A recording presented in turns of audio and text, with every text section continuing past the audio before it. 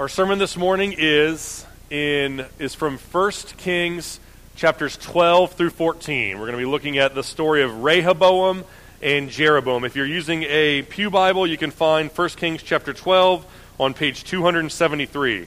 So turn to page 273 on a pew Bible, follow along for that and the few pages following it.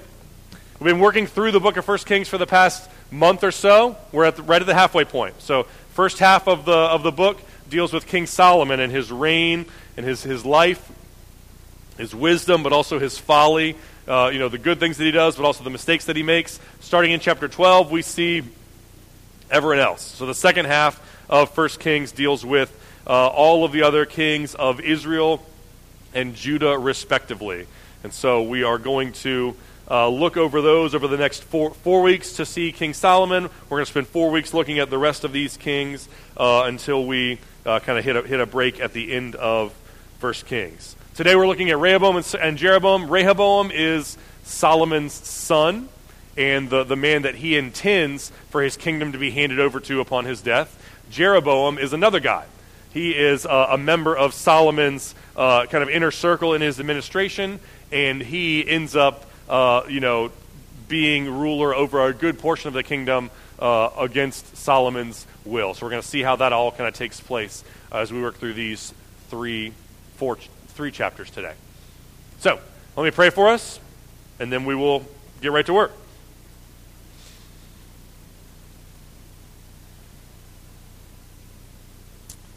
Father in heaven, we pray that you would speak to us this morning through your word.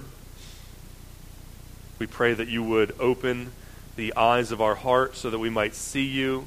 We pray that we could behold the beauty and the glory of Christ in the gospel so that we can listen humbly and obediently to your word.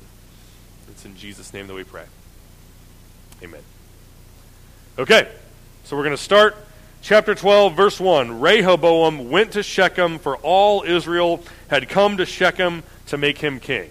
So last week, the end of chapter 11, we saw that Solomon rested with his fathers and was buried in the city of David. So Solomon's dead. Now his son Rehoboam is going to be installed as king. Verse 2, as soon as Jeroboam, the son of Nebat, heard of it, for he was still in Egypt where he had fled from King Solomon, Jeroboam returned to Egypt. And they sent and they called him, and Jeroboam and all the assembly of Israel, and he said, and they said to Rehoboam, your father has made our yoke heavy. Now therefore lighten the hard service of your father and his heavy yoke on us, and we will serve you.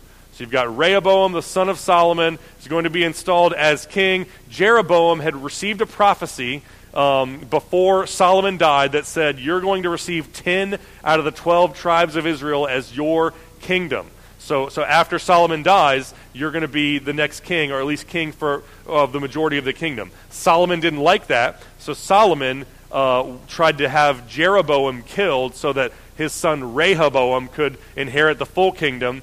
Jeroboam fled, and now once Jeroboam hears that Solomon is dead, he's going to come back and he's going to kind of make his presence known. And then all of the people see that Jeroboam is back, and they're like, this is a suitable leader to represent our interests before King Rehoboam. So Rehoboam, like his father Solomon, the people were tired of the rule. But by the time Solomon died, the people were tired of his rule. They were tired of the heavy taxes. They were tired of forced labor. They were tired of being treated with a heavy yoke. And so Rehoboam comes in and they say, please go easy on us. Let's have a new sheriff, a new way of doing things. And so they kind of ask for mercy. And Rehoboam's response in verse 5, he says, go away for 3 days and then come again to me. Let me think it over.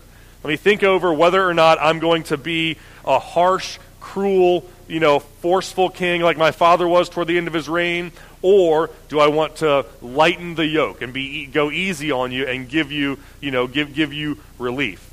Verse 6, then King Rehoboam took counsel with the old men who had stood before Solomon his father while he was alive. He says, how do you advise me to answer these people? They want me to be merciful. They want me to give them relief. How should I answer them? And they said, if you will be a servant to this people today and serve them, in other words, if you will grant them the relief that they need, lower taxes, stop drafting them into service to build things that they might not necessarily want to see built. If you'll do that today, speak good words to them when you answer them, then they will be your servants forever, right?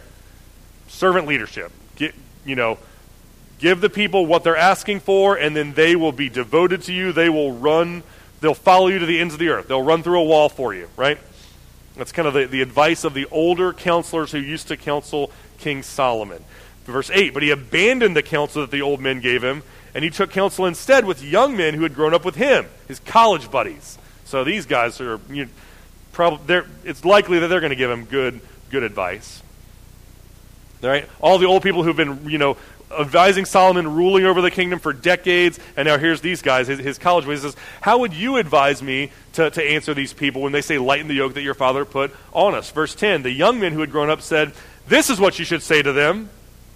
Your father made our yoke heavy, but you will lighten it for us. And thus you shall say to them, my little finger is thicker than my father's thighs. And now, whereas my father laid a heavy yoke on you, I will add to it. My father disciplined you with whips, but I will discipline you with scorpions. Yikes. Right? Not exactly give them what they want today so that we can win them over and they will follow you. More of these guys are animals. The only thing that they understand is force. So, you can't let them sense weakness. You have to show them who's boss. And their language seems a little weird, right? My little finger is thicker than my father's thighs. It seems weird. It's intentional. I don't want to get too graphic, but the word that the ESV translates as thighs is the Hebrew word for loin. So this is young males. This is locker room talk, right? They're being crass. He's saying he's not talking about his pinky finger, and he's not talking about his father's thighs. He's saying, right? These are talking about body parts that are considered to be the measure of one's masculinity. And he's saying, if you think my father was a big, strong, virile man, I'm more of a man than he ever was. I'm bigger than him, stronger than him, more powerful than him. You think he was harsh with his taxes? I will make you work 10 times as hard as he did. The advice of these college buddies is go in front of them, brag about how big of a man you are, brag about how big and strong you are and how you don't care what they have to say. You're the king, they're not. They're going to do what you tell them to do. That's the counsel from these moron young kids, as opposed to the wiser older men who's saying, why don't you think about how you can ingratiate yourself to them and serve them so that they will in turn be loyal to you and serve you. Life as a Christian, life as a human, but life as a Christian is a series of choices about what to say and what to do and how to treat people. It's very likely that for any given choice that we have to make, we'll have the opportunity to either seek or receive counsel from other people about it. Some of that counsel will be good. Some of that counsel will be bad. You'll have the opportunity to listen to wise, godly counsel from wise people, or listen to foolish counsel from foolish people, or ignore counsel entirely and just do whatever you want to do without listening to anyone's counsel. The mark of a mature believer is to not just do what you want, right, and disregard all counsel. The mark of a true believer is not to automatically take the counsel that you want to hear, the counsel that conforms with what you wanted to do anyway. The mark of a wise, godly, mature believer is that you seek counsel and then you take good, godly counsel, even if it is not what you want to do. Even if it's not what you otherwise would have done, even if it involves sacrifice of some kind. That's the mark of a mature believer. And Rehoboam made a bad choice. Verse 12, so then Jeroboam and all the people came to Rehoboam on the third day, and the king said, come to me on the third day. The king answered the people harshly, forsaking the counsel that the old men gave him, and he spoke according to what the young men said. He says, my father made your yoke heavy, but I will add to your yoke. My father disciplined you with whips, I will discipline you with scorpions. So the king did not listen to the people, and it was a turn of affairs brought about by the Lord that he might fulfill his word, which was spoken by Ahijah the Shilonite to Jeroboam the son of Nebat. So he takes bad counsel and he treats the people poorly. It's probably not going to end well. Verse 16. And when all Israel saw that the king did not listen to them, the people answered and said, why are we even here? Right? What portion do we have in David? We have no inheritance in the son of Jesse. To your tents, Israel. Right? Look now to your own house. Right? It's every man for himself. We're out of here. We're going to rebel. We're going to secede away from the rule of Rehoboam. And Israel went to their tents, but Rehoboam reigned over the people of Israel who lived in the cities of Judah. So the southern region of Judah, which is Jerusalem, the surrounding area, the tribe of Judah, the tribe of Benjamin, Rehoboam rules over those people there.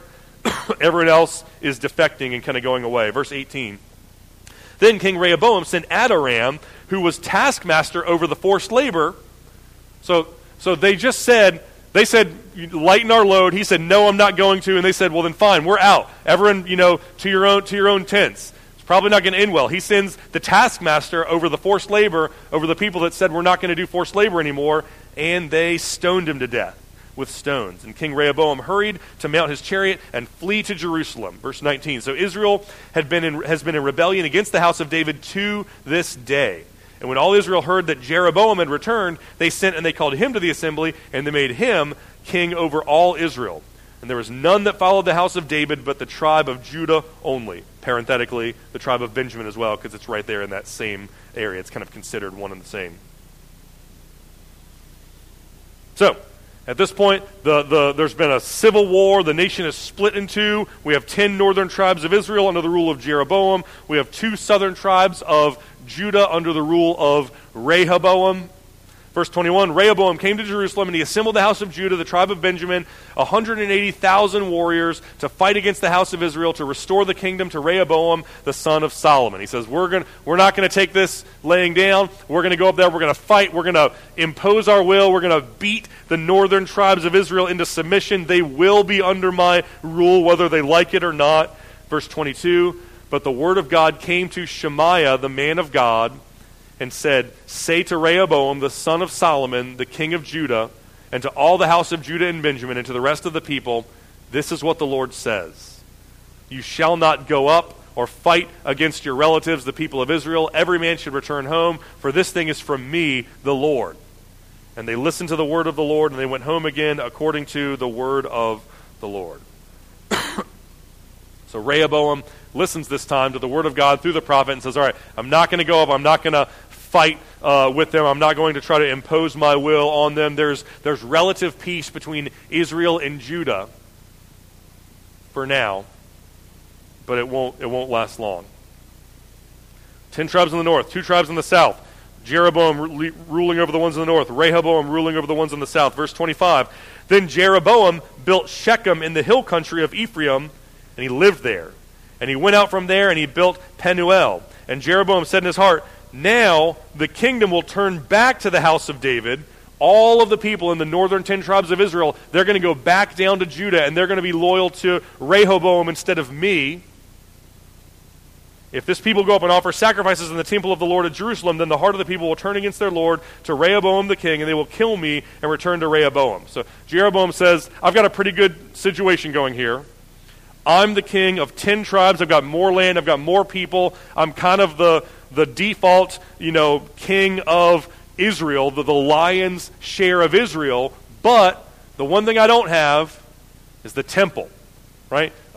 Rehoboam has less people, less land, but he's got the monopoly on the temple. All of our people want to worship God at the temple. I'm afraid that they're all going to travel down there, and when they do, they're going to be allured back into allegiance to Judah instead of being loyal to me, the king of Israel. So now I know what I'm going to do. Verse 28. The king took counsel, and he made 2 calves of gold. And he said to the people, you have gone up to Jerusalem long enough. Behold, Israel, here are your gods who brought you out of the land of Egypt. And he sent one in Bethel, and the other he put in Dan. Then this thing became a sin, for the people went as far as Dan to be before one. He also made temples on high places and appointed priests from among all the people who were not of the Levites. Priests were supposed to come from the Levites. And Jeroboam appointed a feast on the 15th day of the 8th month, like the feast that was in Judah, and he offered sacrifices on the altar. So we've got fake gods, fake temples, fake altars, fake priests, fake sacrifices. It's a whole entire counterfeit religion that he's setting up. And he did it in Bethel, sacrificing to the calves that he made. And he placed in Bethel the priests on the high places that he made. And he went up to the altar in Bethel on the 15th day in the month and devised in his own heart. And he instituted a feast for the people of Israel. And he went up to the altar to make offerings. This is not going well in the northern tribes of Israel. I mean, literally the next pair, like within the same breath, the author says, they seceded away from Judah because they were being treated cruelly and harshly, and then immediately they make idols and they start to worship those idols. Which, if you read that and you think, that just seems silly. That seems dumb. You're right.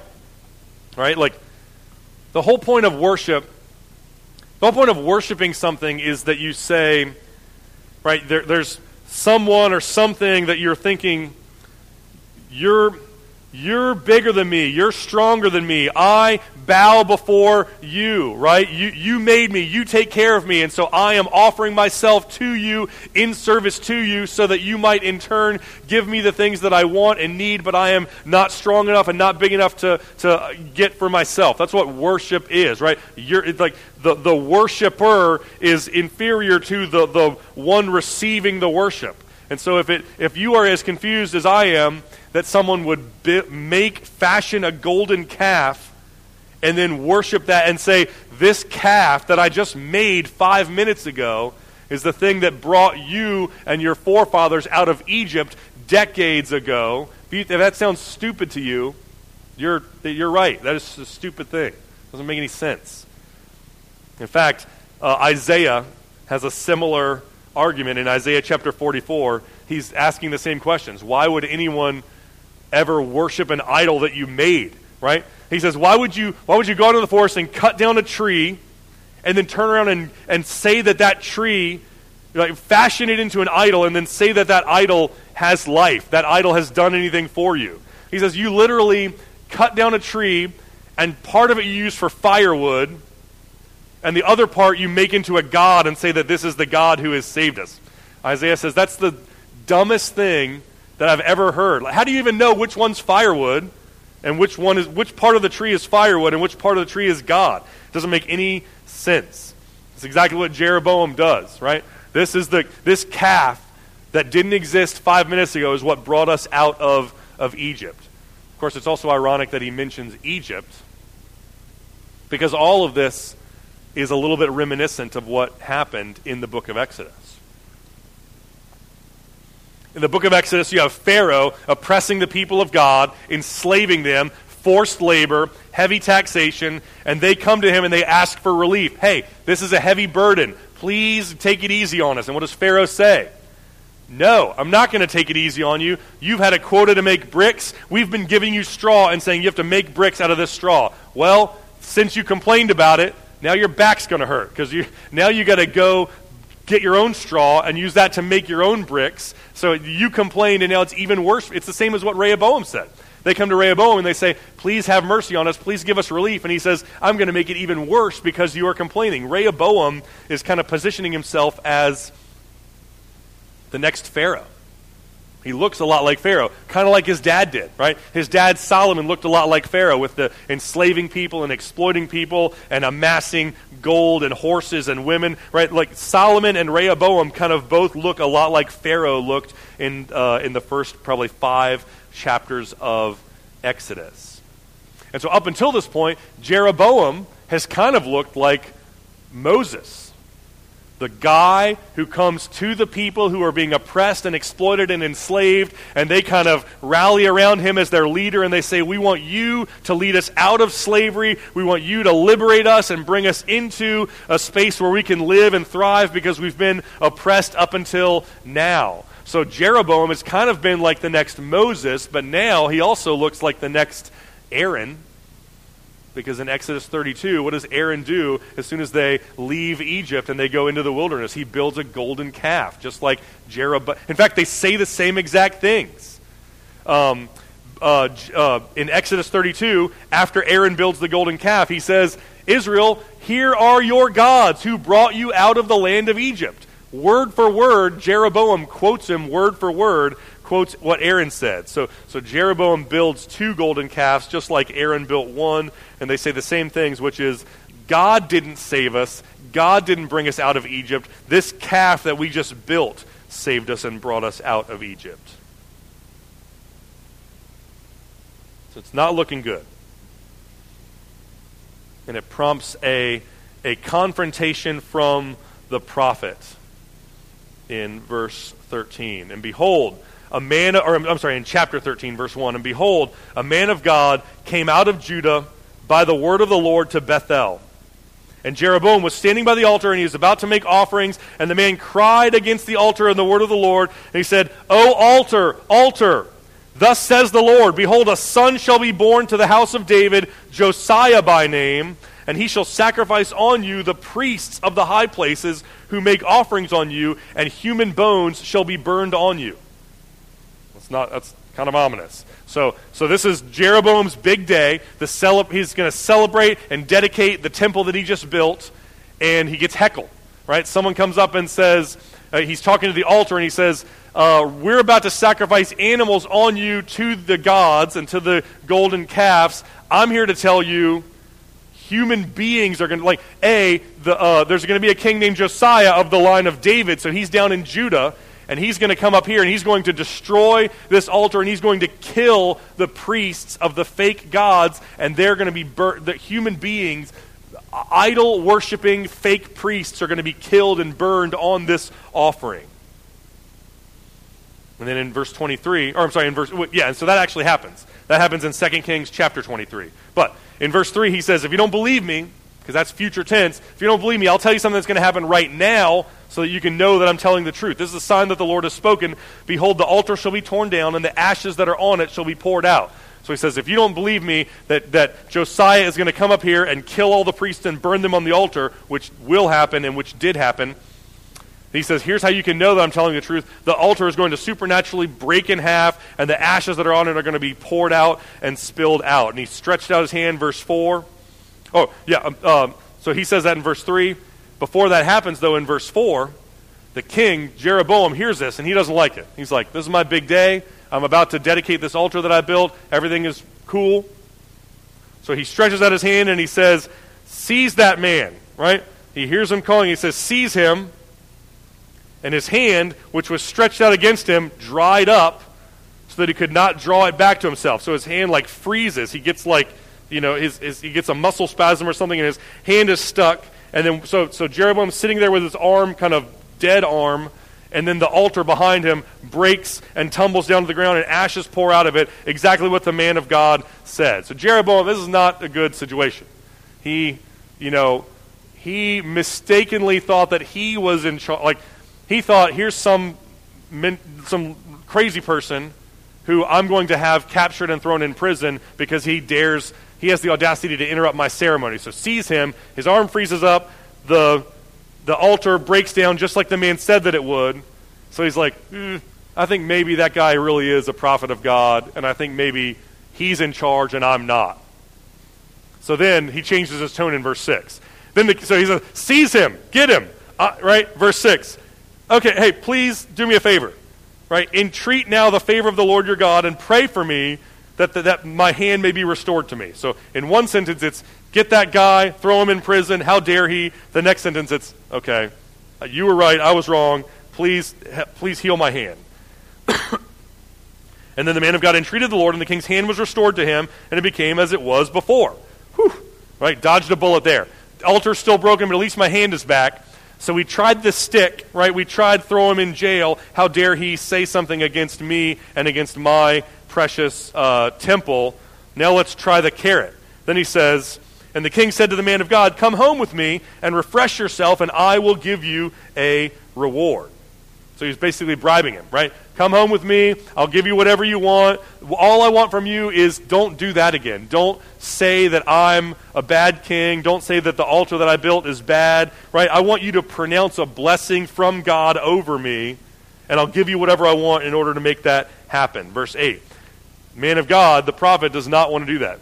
He says, King, even if you give me half of your house, I will not go with you. I'll not eat the bread or drink the water in this place, because I was commanded by God, saying, you shall not eat the bread or drink the water or return by the way that you came. So the prophet went home another way, and he did not return the way that he came to Bethel. So the stick didn't work, seize him, throw him in jail. The carrot didn't work, come home with me, I'll give you whatever you want. The prophet's leaving, and it's looking like his prophecy about Bethel being destroyed is going to stay standing. But now we have another character in verse 11. Not the young prophet that just did that, but an old prophet. Now an old prophet, where am I here? Now an old prophet in Bethel and his sons came and told him all that the man of God had done that day in Bethel. And they also told their father the words that he had spoken. So here's this old prophet who lives in Bethel. He has some allegiance to Bethel. So he's like, I don't like that. I'm a prophet of God, but I don't really like that prophecy either because it's speaking against my homeland. So verse 12, he says, which way did he go? And the sons showed him the way. And he said to his sons, saddle the donkey for me. I'm out of here. Verse 14, he went after the man and he found him sitting under an oak tree. And he said to him, are you the man of God who came from Judah? And the younger prophet said, I am. And then the older prophet said, come home with me and eat bread. Same offer that Jeroboam. So he's like, we already tried the stick of throw him in jail. That didn't work. We tried the carrot from Jeroboam. Come and eat bread with me. Have whatever you want. That didn't work. Here's the carrot from the older prophet. Come eat bread with me. Verse 16, he says, nope, I'm not going to return with you. Neither will I eat your bread or drink your water. For God told me, don't eat the bread, drink the water. Just return the way that you came. All right. So he's passing the test. Like the younger prophet is passing the test and obeying God time after time after time. But the older prophet is sneaky. Verse 18. Listen, I get it, you're a prophet, I'm a prophet just like you are. And an angel spoke to me by the word of the Lord, saying, bring the younger prophet back with you into your house, that he may eat bread and drink water. But he lied to him. The older prophet lied to the younger prophet to get him to come back and eat the bread and drink the water so that he could try to ingratiate himself to him, so that he could convince the younger prophet to pronounce a blessing over Bethel instead of a curse over Bethel. And the younger prophet went with him and ate the bread and drank the water. So this is not good. The younger prophet disobeyed the explicit command of God to not eat bread and drink water from anyone in Bethel. The older prophet lied to him and tricked him and told him to come do it by saying that he had a word from the Lord that he never actually got. So it's probably not going to end well. Verse 20. They sat at the table. The word of the Lord came to the prophet who had brought him back. And then he cried to the younger prophet, the man of God, who was there, and he said, thus says the Lord, because you have disobeyed the word of the Lord, and you have not kept the command that the Lord God commanded you, but you have come back and you have eaten bread and drunk water in the place of which he said to you, don't eat the bread and drink the water. Because of this, your body shall not come to the tomb of your fathers. Hey, what the heck, man? Like, you did it. You are the one who told me to come here and eat the bread and drink the... You said that God told you that I was supposed to. It's like the pot calling the kettle black. Like, I'm only here because you tricked me and convinced me to come. And now you're acting all scandalized, like how could you have disobeyed the Lord like you did? So both prophets are guilty before God. After the younger prophet had eaten bread and drunk, he saddled the donkey that he had been brought back on, and he went away. And when he went away, here's what happens if you disobey the explicit, direct commands of the Lord. When it went away, a lion met him on the road and killed him. And his body was thrown to the road, and his donkey stood beside it, and the lion stood beside the body. So this is not a random thing. It's not like he just happened upon a lion. This is a God-ordained. There's the dude who's dead. The lion killed him. The lion's not eating him like you would expect him to, nor is the lion attacking or eating the donkey like you would expect him to. The lion's just sitting there, just like God told me to kill him, and then just leave him there, and that's what he did. And behold, men passed by and saw the body thrown in the road, and the lion standing by the body, and they came and told the old prophet, and the old prophet said, that must be the younger prophet who disobeyed God. God has given him to the lion, has torn him and killed him. He said, saddle my donkey, I'm going to go back and get him. He goes and he finds the body on the road. The donkey and the lion are standing beside it. The lion had not eaten the body or torn the donkey. Verse 29, the prophet took up the body from the man of God, that he laid it on the donkey, brought it back to the city and mourned him and buried him. And he laid the body in his own grave, and he mourned over him, saying, alas, my brother. Right? When I die, and then he says to his sons, when I die, bury me in this grave in which the man of God is buried. Lay my bones beside his bones. I don't know. A little too late. Maybe don't do the thing that gets me killed in the first place, instead of acting like you're really sad that I'm dead and then acting like we're BFFs and you want your bones buried next to my bones for all of eternity. Right? Like, you kind of could have played it a little differently leading up to this. For the saying, he called out the word of the Lord against the altar of Bethel and against all the houses and the high places that are in the cities of Samaria shall surely come to pass. So the old prophet realizes, that guy was right. I shouldn't have lied to him. He's dead because I lied to him and because he disobeyed. But that happened. I'm complicit too. And because of that, because of his sin and my sin and the sin of everyone in Samaria, the judgment of God is going to come against all of us for our idolatry and our sin. Now, you'd think, after all of this crazy stuff that's going on, you'd think after God has made it very clear, definitively clear, that if you turn away from me, if you worship other gods instead of me, if you lie about what God has said to you, if you disregard the word of God, there are consequences. Even the man of God, who is called especially as a prophet of God, if he doesn't obey God, there are serious, dire consequences for him. You'd think after seeing that, Jeroboam would right the ship and start walking with God. You think wrong. Verse 33. After this thing, Jeroboam did not turn from his evil way, but he made priests for the high places again from among the people. And any who would, he ordained to be priests of the high places. And of this thing, this thing became sin in the house of Jeroboam, so as to cut off and destroy it from the face of the earth. Not looking good. Now, chapter 14, verse 1. At that time, Abijah, the son of Jeroboam, fell sick. So Jeroboam is leading the northern tribes into sin, into idolatry. He's leading them astray. And when that's happening, his son gets sick. And now this is a really bright guy, right? Just one thing after the next, you just kind of see him stepping in bear trap after bear trap. Jeroboam says to his wife, I've got a great idea.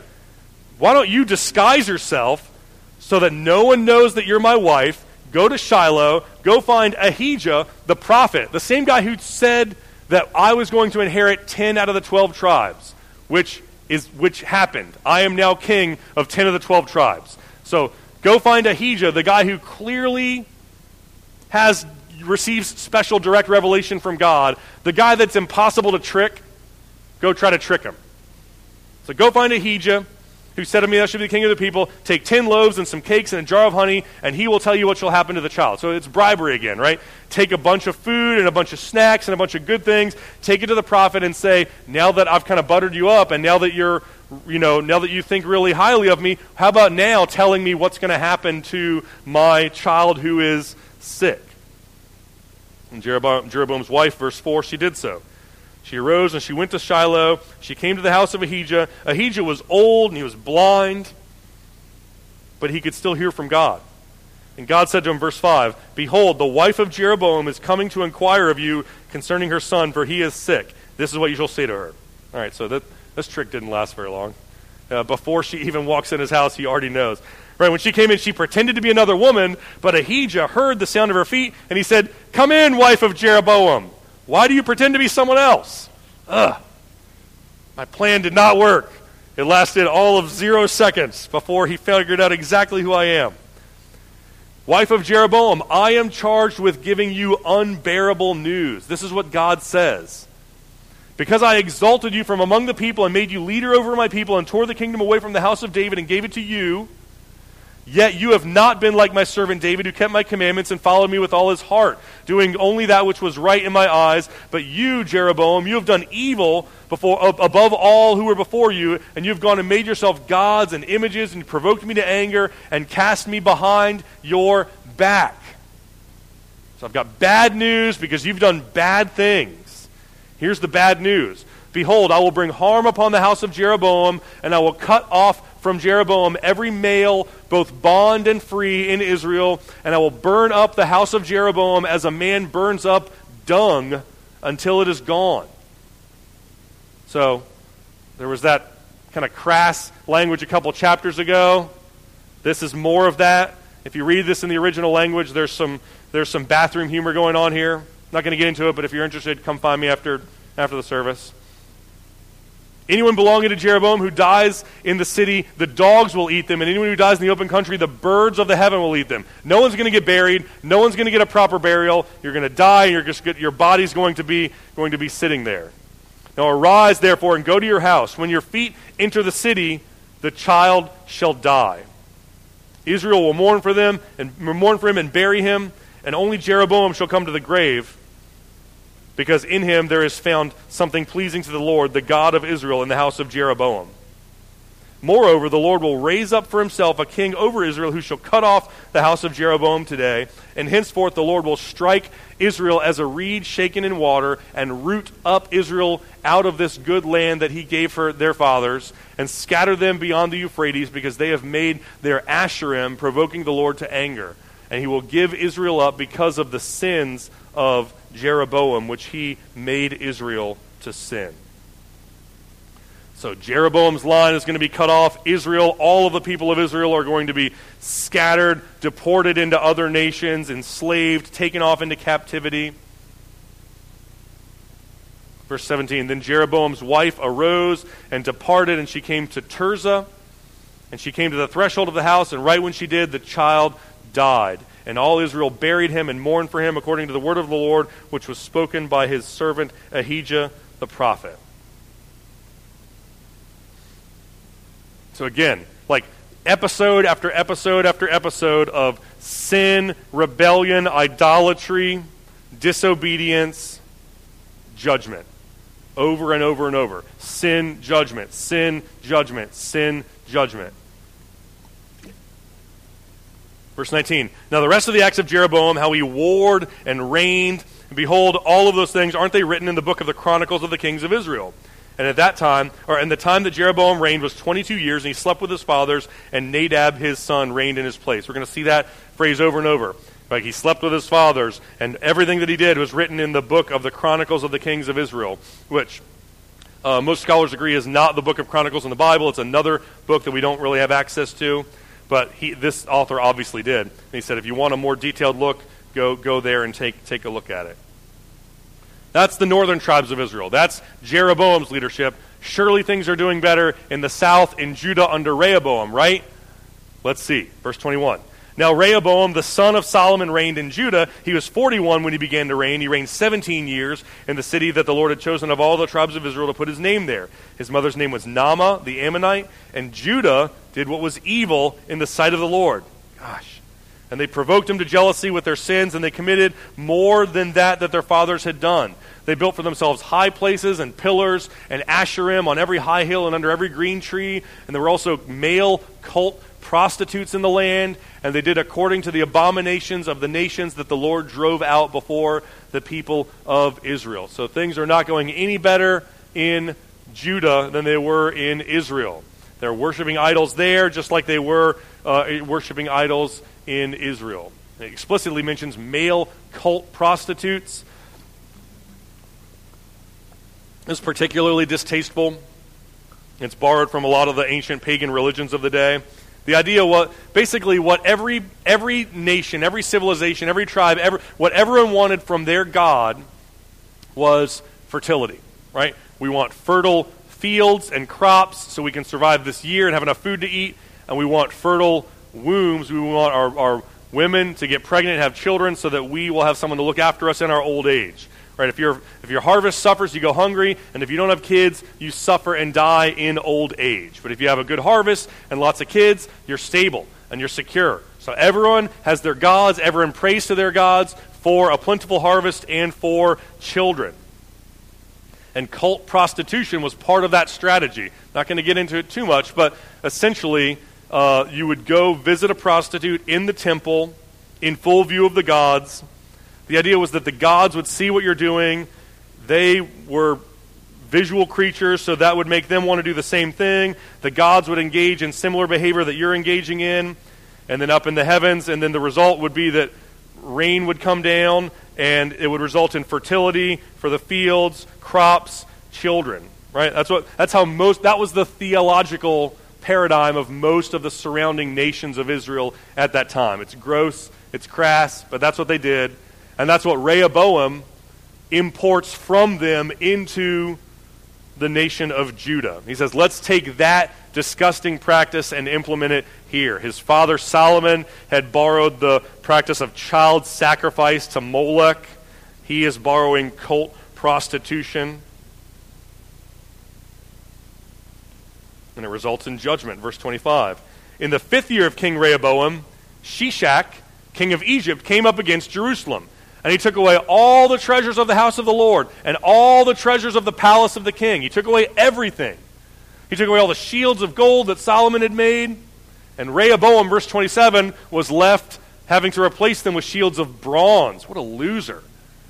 Right, he committed them to the hands of the officer of the guard who kept the doors king of the house. And as often as the king went into the house of the Lord, the guard carried them and brought them back to the guard room. So we've been downgraded from gold and prosperity and lavish luxury to bronze because the kings of Israel are sinning against God and incurring God's judgment.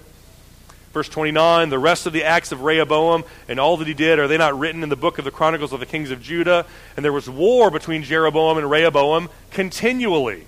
And Rehoboam slept with his fathers and was buried with his fathers in the city of David. His mother's name was Naamah the Ammonite, and Abijam, his son, reigned in his place. We'll pick up with him next week. That's the story of Rehoboam and Jeroboam. Right? Solomon sins, turns from the Lord. God judges him and rips the kingdom out of him and out of his family. Rehoboam and Jeroboam both follow in the footsteps of Solomon. They both turn from the Lord. They both worship idols instead of God. They invite the judgment of God onto them and their families and their kingdoms. And that's really the big takeaway from this text. It's the big takeaway of the entire Old Testament, if I'm being honest, is that God's judgment is coming against human sin and human rebellion. If you reject God, if you turn away from the Lord, if you worship other things instead of worshiping God, if you disregard the Word of God, then the judgment of God is real and the judgment of God is inevitable. It might not come right away. You might not get hit by struck by lightning the second that you do something wrong, but God's judgment is real and it is coming and it is inevitable. In the case of Solomon and Rehoboam and Jeroboam, it took years, it took decades, but it eventually came. Galatians 6, God cannot be mocked. A man reaps what he sows. 1 Corinthians 10, stories like these in the Old Testament were recorded and kept so that they could serve as examples for us, right? To warn us and to encourage us not to follow in the foolish, sinful footsteps of the people that the stories are about. So this story of king after king after king turning away from God, disregarding God's word, refusing to listen to wise, godly counsel from people around them, worshiping idols instead of God, and then receiving the judgment of God, this happened as a warning so that we will turn from our sin and trust in God.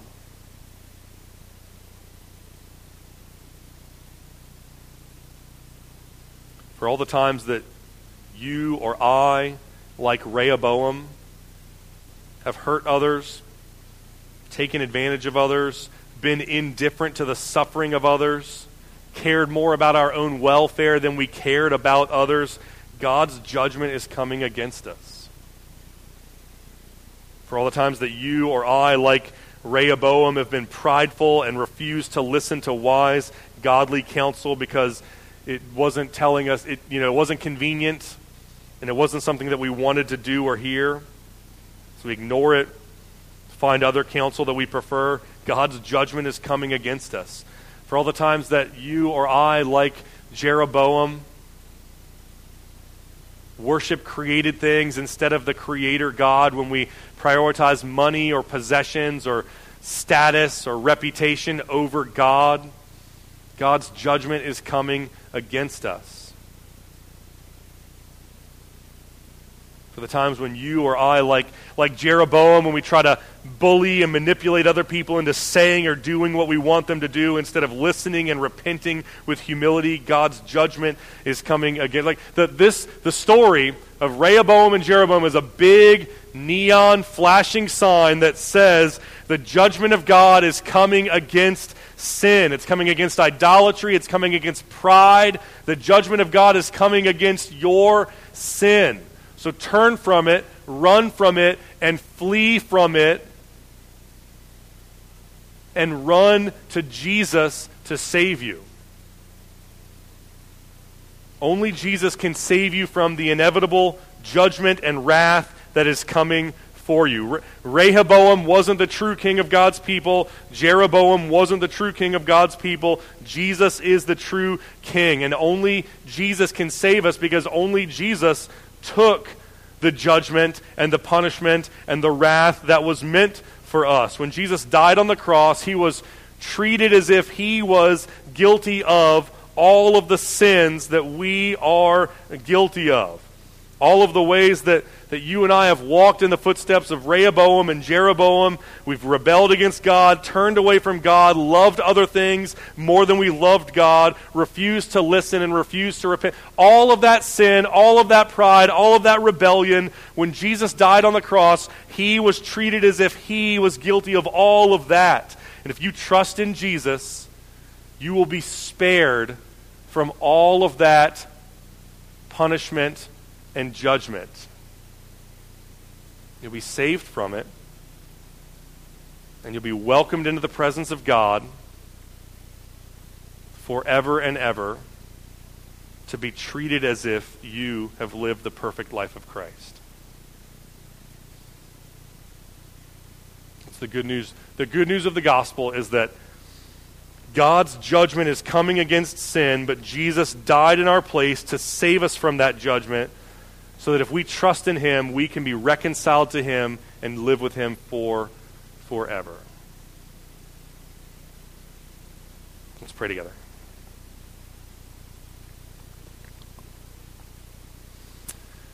Father in heaven, we read these stories in the Old Testament. It's almost as if they're one big connected story, telling reiterating the theme that humanity has rebelled against God, humanity has incited the judgment of God, and that humanity needs a Savior. Lord, we thank you for sending Jesus to save us from our sin.